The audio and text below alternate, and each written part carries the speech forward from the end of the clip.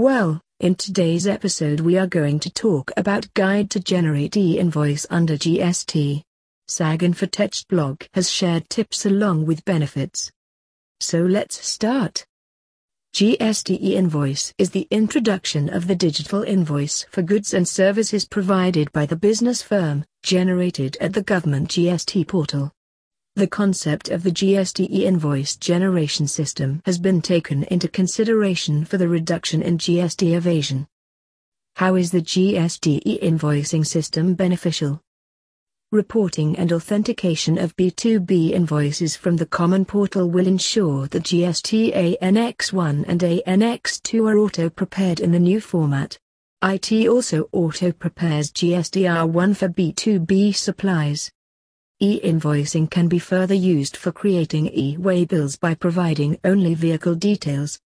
Invoices uploaded by suppliers for authentication will be automatically shared with buyers for reconciliation. The system will auto-match input credit liability with output tax.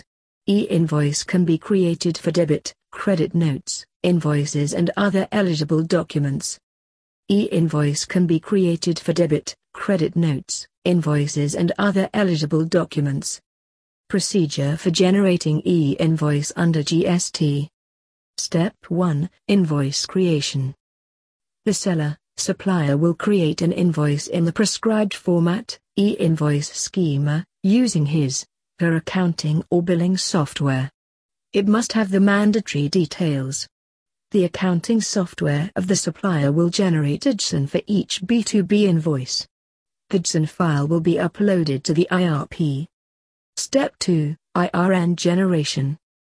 The next step would be to generate a unique invoice reference number, IRN, by the seller using a standard hash generation algorithm.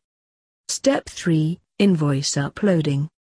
Now, the seller will upload JSON for each of the invoices, along with IRN, to the invoice registration portal, either directly or through third-party software. Step 4. Authentication and signing.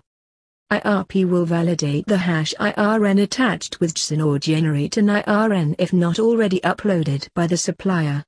Then, it will authenticate the file against the central registry of GST. Upon successful verification, it will add its signature on the invoice and a QR code to JSON. Hash generated earlier will become the new IRN of the e-invoice. It will be the unique identity of that e-invoice for the entire financial year. Step 5. Sharing of data.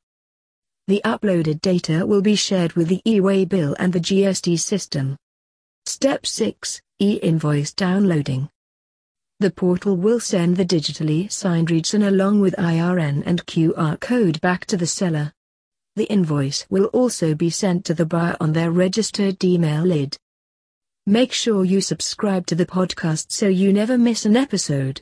Visit our website at www.blog.saginfotech.com or call us at 0141 4072 000.